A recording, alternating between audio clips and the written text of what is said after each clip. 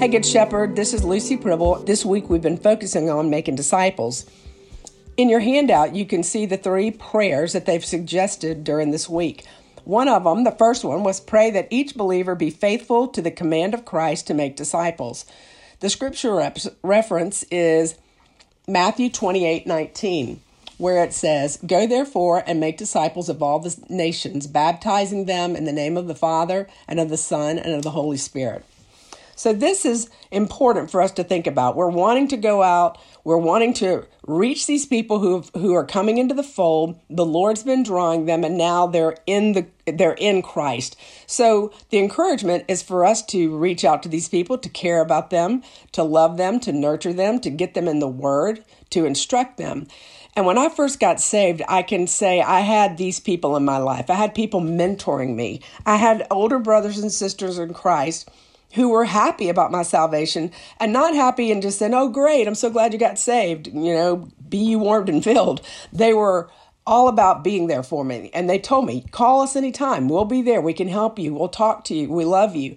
And trust me, I called them anytime. And I don't know that they appreciated it, but they always answered my questions. They never turned me away. And that was a huge blessing. And that was a perfect picture of discipling to me. The next prayer on the list was pray that all people will know that we are Christians, know that we are Christ's disciples as we love each other. And that scripture is John 13:35, and it says, "By this all people will know that you are my disciples, if you have love one for another." This is huge because the world is watching. I can have so many stories I could tell you about how people have noticed things and made comments. But I also think about, have they ever noticed something that wasn't good and not made a comment? The world is watching us. So we at Good Shepherd, I feel, have a beautiful picture of how the body of Christ is supposed to love one another. We are careful to help when people are in need. We care about the sick and we want to minister to them. We care about people's successes and we want to celebrate them. So this is how the body of Christ is supposed to operate. We're supposed to love each other and walk through the hard times and shoulder the weight and then rejoice with those who rejoice. And the world watches. And as we love each other and we're faithful to do these things, we will then move into the communities around us, to our schools, to our workplaces, in our families. And people will see that in action.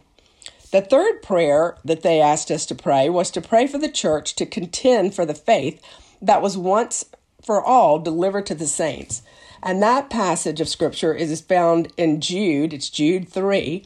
"Beloved, while I was very diligent to write to you concerning our common salvation, I found it necessary to write to you, exhorting you to contend earnestly for the faith, which was once for all delivered to the saints." So in this, we are going to be thinking about how we're going to pray for the church at large, how we're going to be praying for all the saints to be able to come together, to be growing in their faith, to be maturing. When I thought about discipleship and what this means, my first thought was, well, somebody gets saved and I need to disciple them. I need to share with them. I need to help them walk through this. But the truth is, we are all disciples and we're all in a place of being discipled all the time.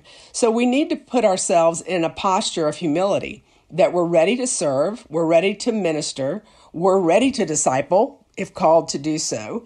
But at the same time, we're going to stay in a place of humility so that we are also being discipled. The people that are in our lives, the voices that are in our lives that can call us out if we're off or encourage us when we need to have that little extra push. So nobody's ever going to come into this place of, I don't need any more discipling. I've got the corner market on this and you just listen to me. That's not going to happen. As soon as somebody does think that, God's going to knock them down a notch and then they're going to be in need of being discipled. So discipleship is something that goes on the rest of your life.